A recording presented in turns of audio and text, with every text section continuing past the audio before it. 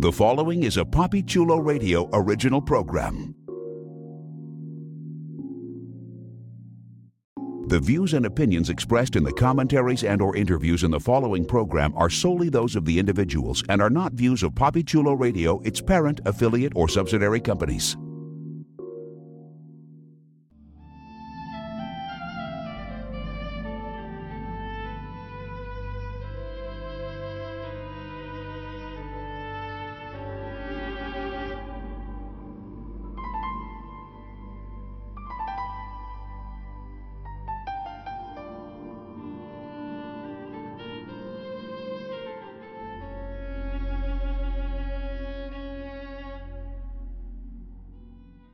Welcome to The Waking Dream, a PapiChuloRadio.com original series. Papi Chulo Radio, pop culture on demand. Today is Monday, August 22nd, 2022, and I am your host, Vincent Hatcher. During this podcast, we will be having an in-depth discussion on Netflix's The Sandman. Please welcome my co-host, Priscilla Obregon. Hey, everybody. And normally I would welcome my second co-host, but unfortunately, the sleeping sickness has gotten Jeff, and he will not be joining us this week. I'm kidding. He's totally fine, but he's just not able to join us tonight. But, you know, immersion. So let's jump into our discussion, Priscilla, of Season 1, Episode 6, which was titled The Sound of Her Wings and debuted on August 5th, 2022 via Netflix. Here is the official synopsis. Feeling a bit rudderless, Morpheus shadows his hard-working big sister who offers him advice and encourages him to reconnect with an old acquaintance. So as we left our friend Dream last time, he'd gotten all of his tools back. He met with John Dee, put him to sleep. The triumvirate is complete. He's got all of his power back. Technically, though, the ruby was destroyed, so he's got the two tools and he got his power from the ruby back. Dream is feeling a little bit lost. We start the episode, he's sitting on a park bench and feeding pigeons with a loaf of bread. Priscilla, I don't know about you, but it was a little weird to see Dream just like holding a loaf of bread. He looks so out of place. There's people in the park with shorts on, just playing soccer, and here's this goth twink throwing bread. Yes, it was so out of character and just so mundane. And like when I'm remembering it, I'm like, the loaf of bread just feels like it was 20 times larger than it needed to be. I just pictured he like went and grabbed like a baguette somewhere. So our friend is a little bit kind of mopey, goes with being a goth twink, but he's chilling on this park bench on a bright sunny afternoon, and a woman approaches him. And at first glance, she just looks like any other person walking around the park, and she sits next to him, and she turns to him and asks him how he is feeling, because he's very clearly moping. And Dream recaps his journey. He's got all of his tools and his power back, more power than he has ever had in millions of years, and suddenly he finds himself without purpose. He had this quest, this vengeance, this desire to succeed and get what was lost back. And now that he's got it, he still feels as empty as when he returned to his palace. This woman stands up and proceeds to read Dream to filth. I mean, not exactly filth, but she tells him like it is, giving him the right act for admitting defeat when he could just find something new to live for, to drive him. And she's busy. She's got some things going on. Now, if anyone hadn't picked it up by now, we have now been introduced to another one of the Endless, one of Dream's siblings. And the sister-brother act is very evident, very clear. And she points out, look, I can't stay. I'm busy. I've got to go about my work. But you are welcome to come along with me. And they're walking through a market and catching up on family drama. And Dream makes a very pointed remark, which kind of backward foreshadows to the last episode, who we met at the very end, and he says, Desire was most likely overjoyed with me being gone as long as I was. And they end up outside a nice apartment building. They go inside. There's an elderly man who's playing a classical piece on his violin. Dream's sister gently approaches the man and tells him that it is time to go. And in that moment, we know for a fact that this is death. All right. I want to do our first stopping here. I want to kind of talk and see. Priscilla, were you as excited as I was to finally meet Death? More so. Death is my favorite character in the series. I love her. I thought she was like a little like breath of fresh air. She's the most human of the Endless. So, and her speech bubbles are normal. So it shows she sees herself kind of like people. And she's just so bright for being Death. Like you expect someone to be just as goth and just as like miserable with life as like one of the other people of the Endless, Despair. But no, she's friendly, she's nice, and she's not cloying. I love that about her. And I will say, if this episode is anything, like there have been YouTube videos showing how shot for shot, frame for frame, that talk on a park bench is almost identical to the comic book Yep. script. So it was just beautiful. I loved it. And I loved that during the talk, during the walk to the old man's house, they mentioned desire, but they also mentioned destruction. And that's probably going to play into another episode in the future, if not in this season, then next season. So I am definitely looking forward to that. That destruction, for those of you who don't know, is the sibling that is the other sibling that's not there at the time. Because he That's quit the his one. job. Yeah, he quit his job. And it Uh, seems that that's what Dream wants to do since he's rudderless. He doesn't have like any panache or desire to be the king of dreams or to do anything. Like he was so focused on revenge that like now he's got nothing. That now that he's completed his tasks, what does he have left for? And I love that Death is like, well, find another game, do something else, or like if later on in the series you find out she's like, or fulfill your role because that's what we're meant to do. And she kind of is showing him that by going through her day. And this with this first death with the old man, like it was beautiful how they showed a piece of a song that they had heard before.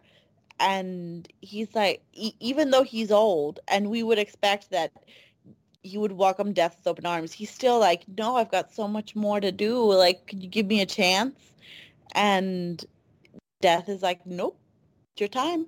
And she gives him a friendly hand, and the camera pans away, which made me a little sad, but like, of course, no one's going to see the mysteries of death. And you see like in the background, the shadow of wings, and then like a rustle of feathers, and then nothing. And then she comes out of the room and is like, okay, shall we go on? And it's beautiful. Yeah, the park bench conversation, and when she's like, "You are the most miserable excuse for an anthropomorphic personification." I just in those moments, I didn't see the difference in what she was like in the comics and the actress that they chose for her. Like it was such an amazing job. Yeah, I will say, like, I didn't hear any rumblings in the internet of people being terrible and being like, oh, this is colorblind acting and this is like not cool. They should have gotten someone that looks like the pale goth Death that we have in the comics. But I like this interpretation. I like the fact that her hair is just like this big natural like bounce of curls, and it's like the big mane that she has in the comics, but just not straight. And it's great. And my God, this actress, I don't know her name, but she is gorgeous. She looks like a deity. So yeah. Yeah, I love the actress, and she just brought Death to life just as exactly as she was in the comics. Like the character, the mannerisms, the everything was absolutely wonderful.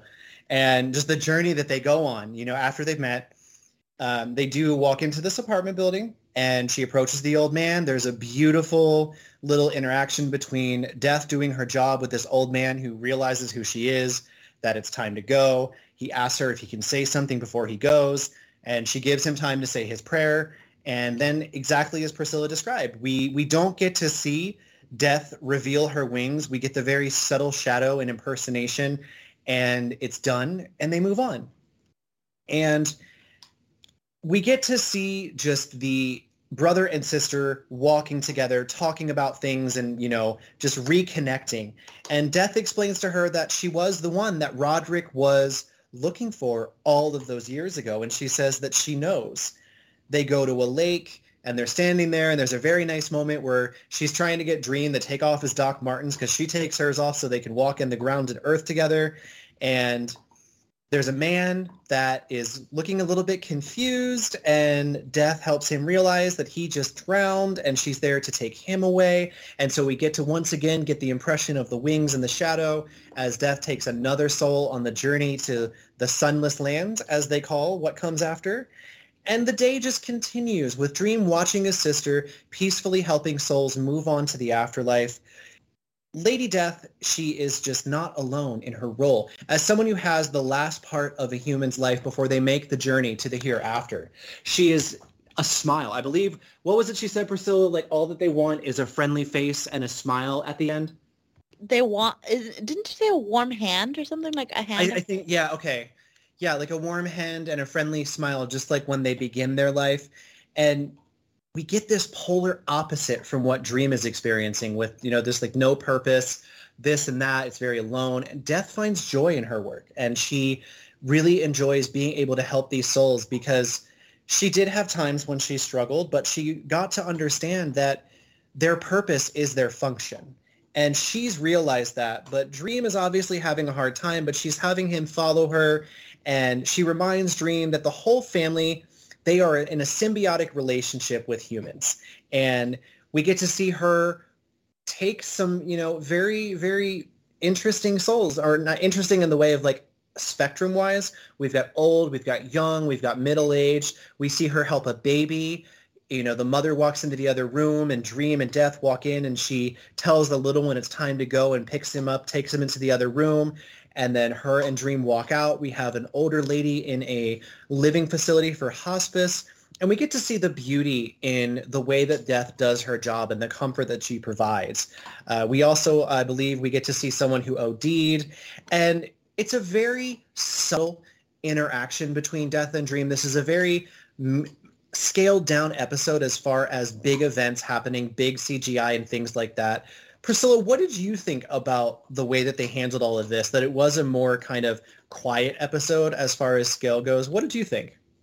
Well, I'm close to like newlywed, so when I saw the couple in the sea die, I like not the couple, just the man. But when I saw him die, I was like, "Oh my God, this episode is gonna break me." And when the baby died, oh my God, I cried. I was like, "No, Right. don't take him."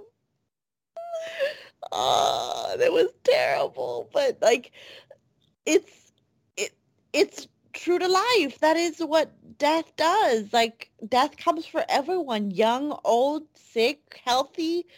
They all, like, everybody's got to go at some point. And she mentioned it, like, the quote that, like, stays in my head is, like, I was there at the beginning, and I'll be there when the universe, like, ends. I'll just turn off the lights, put the chairs up, and shut the door behind me and lock it before I go. And I was like, oh, that's such a good, like, quote from the You comic. just gave me I goosebumps. love it. Yeah. Oh, such a good quote. And it's just, I think one of the things about death is, I know before I read the comics and I saw her, you get this impression of what you think she's going to be like based on her appearance. And what I like about the show, I look at myself and I say, like, if I was someone coming in that didn't know anything, like, how Jeff is, he hasn't experienced this, he hasn't read the comics, and so this is a brand new journey. It's such a great and disarming experience, the way that death is portrayed in the series, both comic and on screen. She's happy-go-lucky. She accepts her lot happily. And at the same time, it doesn't trivialize in any way what she does. She actually helps Dream understand that you don't always have to have a quest. You don't always have to have a reason for doing something when your reason is what you do. And I really, really enjoyed the simplicity of their interaction because it was true to the comic. And more importantly, it was what Dream needed as a character to advance himself to whatever journey comes next. To have a sibling who truly can understand what he's talking about, because before now, he's only had humans or other weirdly powerful ethereal beings. But now he's actually interacting with someone who is a compatriot, you know, different office, different responsibility, but same personification of a concept, dream, death, and the camaraderie and the closeness. It really, really came across very, very clearly, and it was very powerful.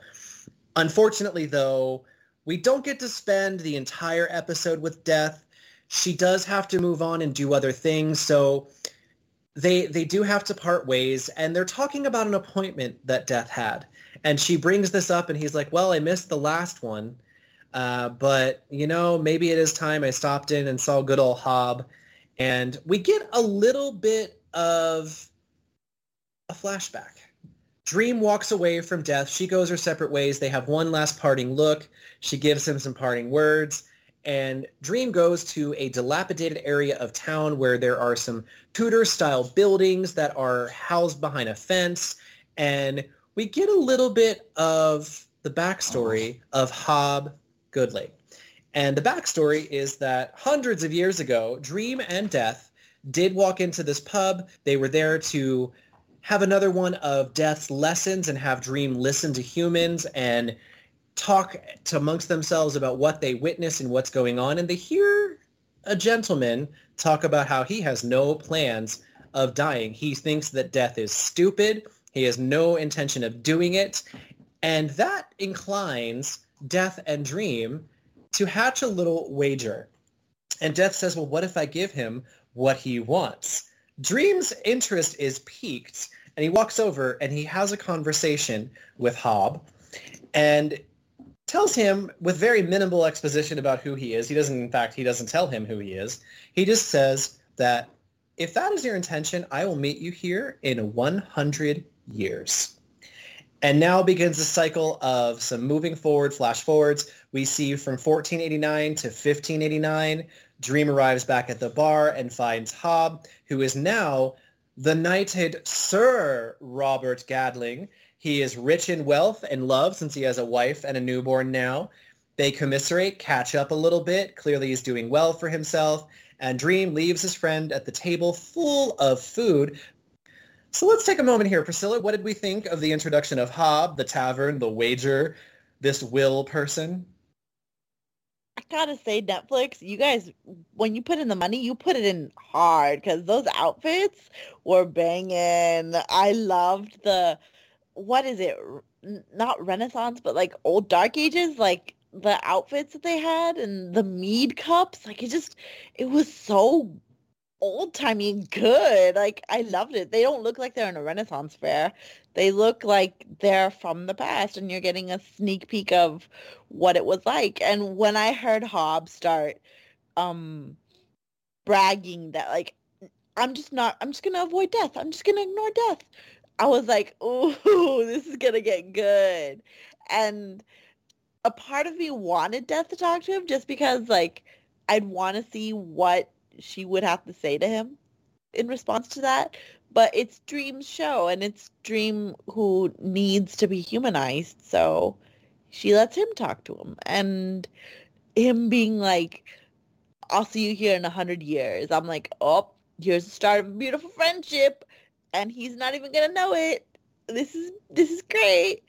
And he makes him immortal. And later when he comes back and he's like, it can only go up from here. I'm like, oh, you just cursed yourself, because the fate's like anything. It is challenging people who say it can only get better or it can only get worse. If you say it can only get worse, it'll get worse. If you say it can only get better, it's going to get worse. Right?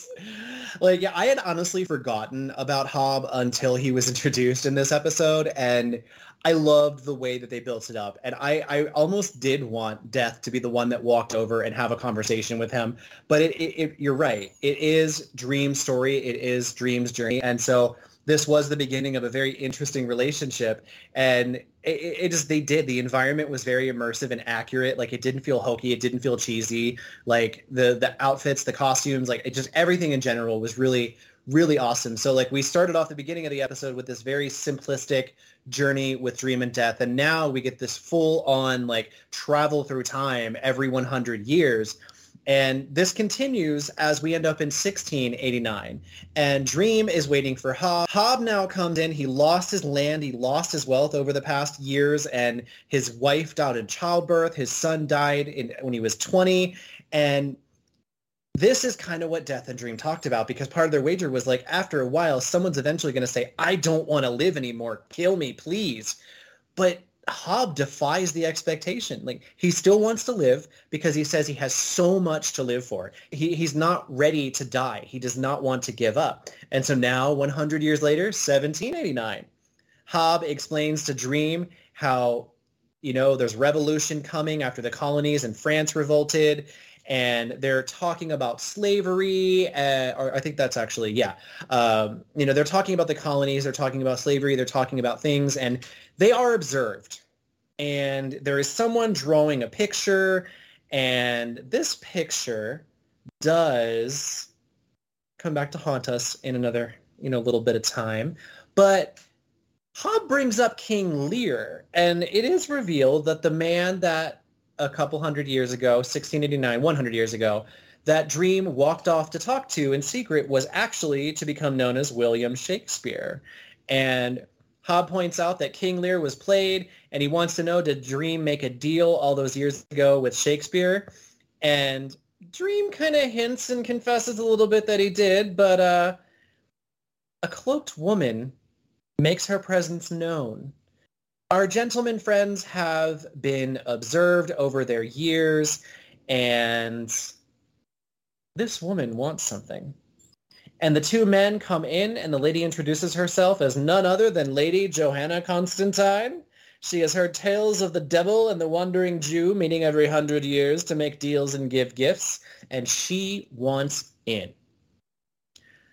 An interesting confrontation happens as they're like, no, we're not going to do what you want. And Dream just very calmly sits there as Hob stands up, engages the two men, and then has a knife drawn on his throat by Lady Joanna. And Dream stands up, blows some sand, and Joanna falls asleep. And Dream comments, you didn't have to protect me. But Dream is obviously a little bit befuddled. He didn't expect Hob to come to his defense. And clearly, Hob indicates, well, it's, we have history, that's what friends are for. And an interesting exchange. And now we go forward to 1889. Hob has even more comfortable living, and it had just begun back in 1789. He's doing really well for himself. He says that he has learned from his mistakes. He still wants to live. He keeps making mistakes. He learns from them. But he also makes an observation that Dream has also possibly changed in the 500 years they have been meeting. Dream is curious but guarded and asks him, oh, and how have I changed? And Hob points out that he believes Dream is not just anymore having these meetings out of whatever reason, the wager, whatever. He believes that Dream is actually lonely. And he has the audacity to say that. He tells Dream, I think you're lonely and you need a friend. Dream is very offended. He's very shook. And in his shooketh-ness, he says, you know what? How dare you presume? And he storms away into the night. Hob follows him and says, I'll tell you what, in 100 years, I will be here. And if we are here meeting again, then we will be meeting as friends. Well, this was 1889. And we know that in the 1980s, our friend Dream was otherwise engaged. What did we think of the journey of all these meetings, Priscilla? How'd you like them? I loved that they mentioned the slaves and how, like, if you would impart, like, free will on yourself, why wouldn't you impart that on others around you? I thought that was beautiful. I also thought that the next part, like, I love Joanna Constantine in the comics. This is just a saying that you'll see her again later, and he mentions it later on that she does a favor for him, for Dream. So I love Joanna Constantine in the comics, and a part of me wished that it would have been two different people. It would have been John Constantine in the beginning, so we could get Matt Ryan, and Joanna Constantine, so we can get Jenna Coleman, so we could get both of them. But that's greedy. So the next best thing is getting Jenna Coleman to come back again because she's just epic, and it would show a family resemblance. So I liked her, and I liked that she's like, I came to get the same deal that apparently the Wandering Jew has in this picture. And I was like, she's so crafty and wily, and that's exactly what she's supposed to be like. Constantines are supposed to be crafty and wily and good against divine creatures, but she's not better than an Endless, since even throughout all of this chaos and her getting the upper hand on Hob, it doesn't matter because the whole time Morpheus had the upper hand with his sand. He could always entrap them in dreams, so it never mattered to him. And when he meets in the next 100 years and insinuates they're friends, and Morpheus is like, friends? Me with a little worm like you? I'm like, oh my God, you fucking drama queen. You're worse than drag queens. What the hell? Oh, yeah. I really enjoyed the dynamic with these two, and I was curious, when I remembered, like, when he first showed up and Hob kind of appeared, I started to remember their relationship, and I was like, is this going to be just like the beginning and this is going to spill over into other episodes, or is it going to all be in one? And of course, it ended up all being in the one episode, their journey together, and I thought it was really, really well done. It wasn't so fast that we didn't get a chance to attach ourselves to Hob and to be invested in the journey of them together. And like, I agree. Like when Dream was like, how dare you? I was like, you pretentious dick. Like, you're just afraid to admit that you really do want a friend. And I felt it. Like, I felt the accuracy of what Hob was saying, even though Dream wasn't admitting it. Like, you could tell that Dream was offended because it was true. And he was at the same time like insulted because that meant weakness to him, because this is Dream before his humanizing journey. And just that last moment when, he storms out in the night and Hob does that heartfelt, we will meet as friends if you're here in 100 years. Like, that really hit the heartstrings. Like, it's definitely like they're both invested in this. Even though only one of them wanted to admit it, they are both invested in this relationship, this friendship. And I think it's really important for the both of them. I feel that Hob probably would not have survived and been willing to live as long as he has if he didn't have the goal of meeting his friend every 100 years. He probably would have given up, or he would have become someone completely different, I think.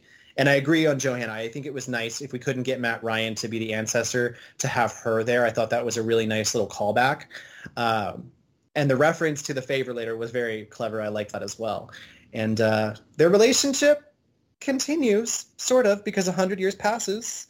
1989, Robert Gadling is now very much looking like he walked off the set of Miami Vice in his little, like, Miata, if I think that was what it was.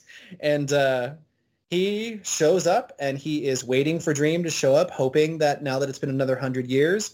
But as we all know, Dream has been captured by Burgess, and he is chilling in his orb down in Burgess's basement.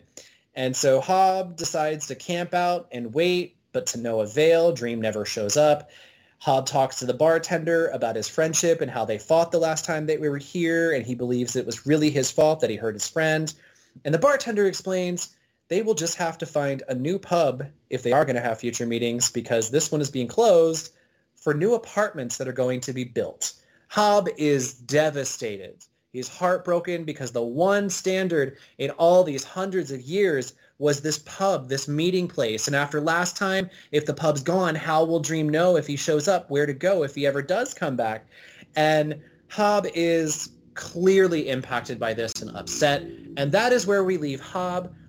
And now we find ourselves back in the modern day, and Dream is still standing outside where he was before that led into this story with Hob, the dilapidated Tudor pub, and there's a fence, and it's very hopeless and sad, but Dream then notices a sign, a graffiti on the fence, and it says, "New pub this way." And Dream follows the arrow. He walks across a field. He walks up to this very, very posh and modern-looking tavern. He walks inside, as he walks into this tavern, which is nothing like the White Horse Tavern, which was the one that they went to back in the olden days, there's a moment where we see Hob furiously scribbling and writing, and he looks up, they lock eyes, and there are smiles all around as Dream walks up and says, "My apologies, it is so rude to leave one's friend waiting." And they sit down and prepare to have a lovely conversation, which we are not privy to.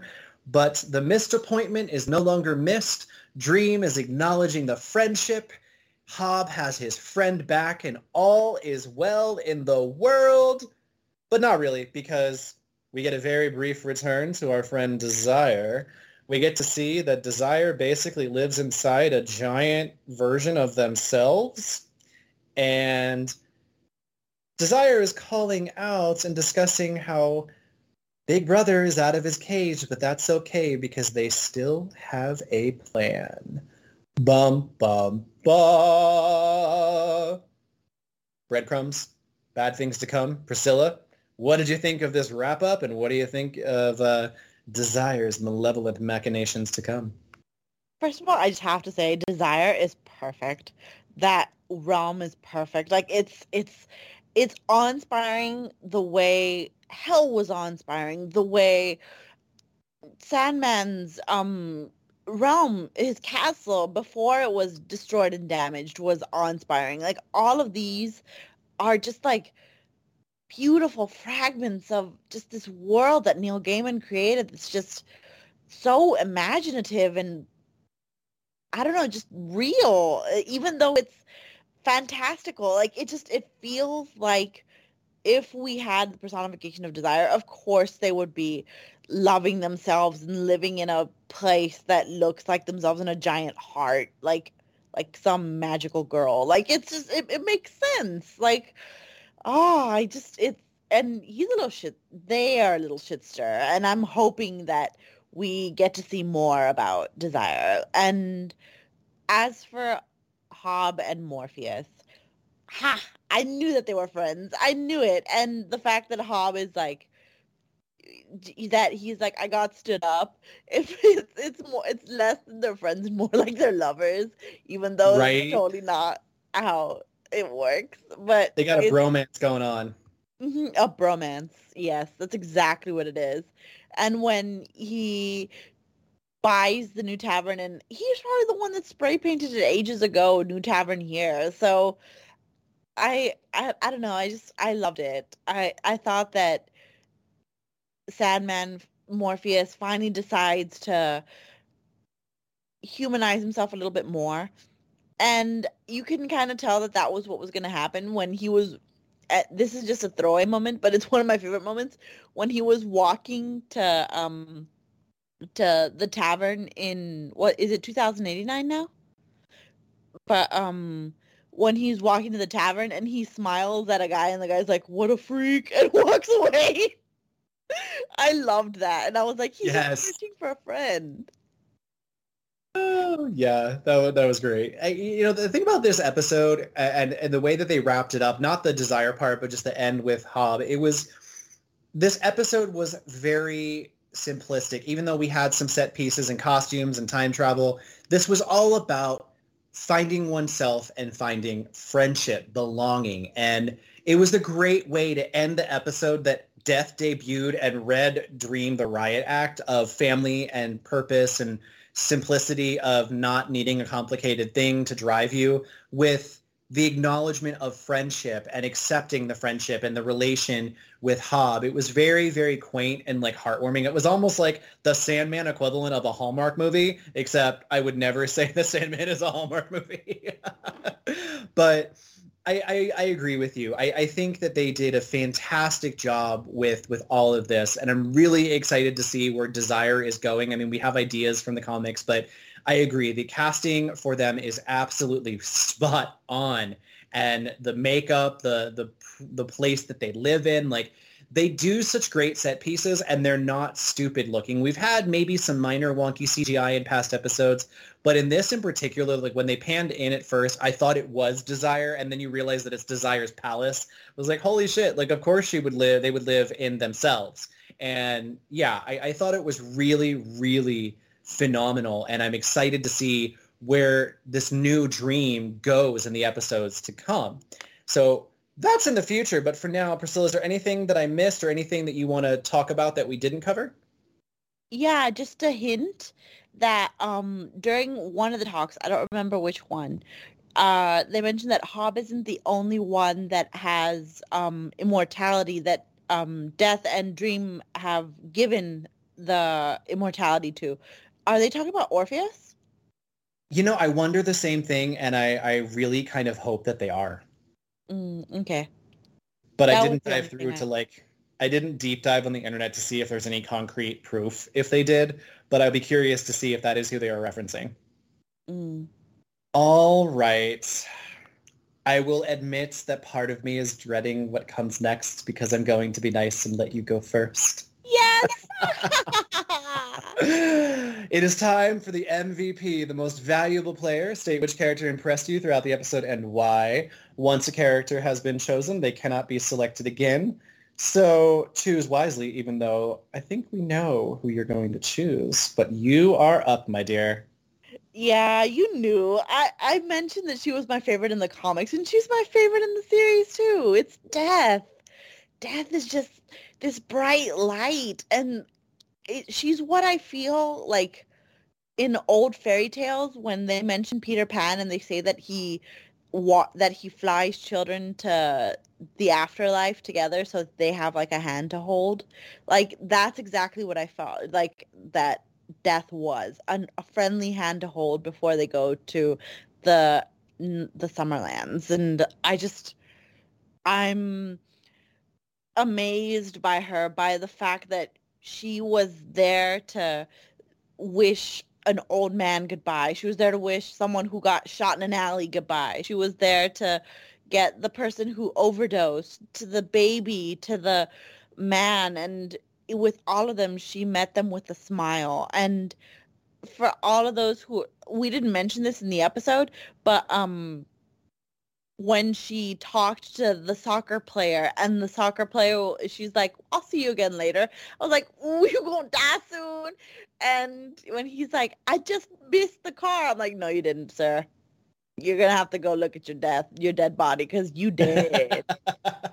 Yeah, I love how she's like, I want to show you something. Mm-hmm.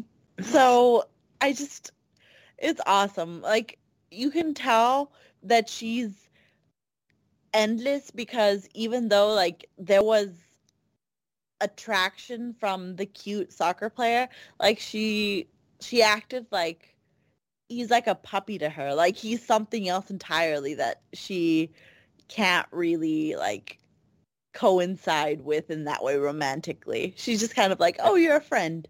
So. Yep. She's kind of like, thank you for flying Death Airways. I hope you enjoy your trip to the Sunless Lands. Mm-hmm. Oh, yes. Death would have been my number one, but I knew that you would do her justice. All right. So who are you going to pick? I've been back and forth. I mean, there's limited people you can choose. But no, I'm going to give it to my man, Hobb. Hobb was a very, very kind of like, when I read the comics, like I don't remember too much about the specifics, but like I didn't necessarily connect with him as a character in the comics, but in the show, I definitely did. We got to see this journey of someone going through hundreds of years, and he really sold it, and the changes from generation to generation.